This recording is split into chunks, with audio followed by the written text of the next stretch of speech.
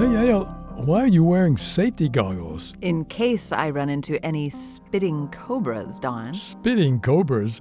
I didn't know there were any wild cobras in the United States. There aren't.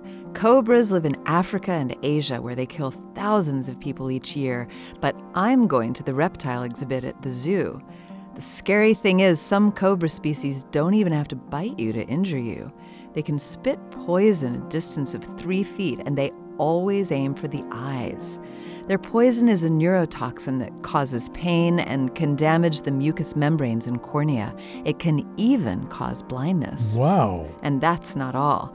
Scientists have found that they can hit a target about 2 feet away with 100% accuracy. I don't think I could spit that well. The snakes don't really spit.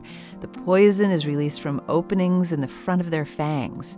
As it's released, they expel air from their lungs to blow the poison outward.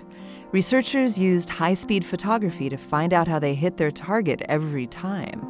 Instead of holding their heads still to spit, the snakes rotate it from side to side, spreading the poison over an area. So it's like using a shotgun with lots of pellets instead of a rifle with a single bullet.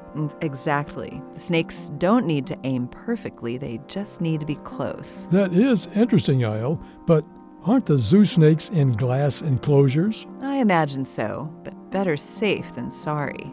This moment of science comes from Indiana University with production support from the Office of the Provost. There are thousands more moments of science on our website at amomentofscience.org, where you can also view videos and sign up for podcasts. I'm Yael Cassander. And I'm Don Glass.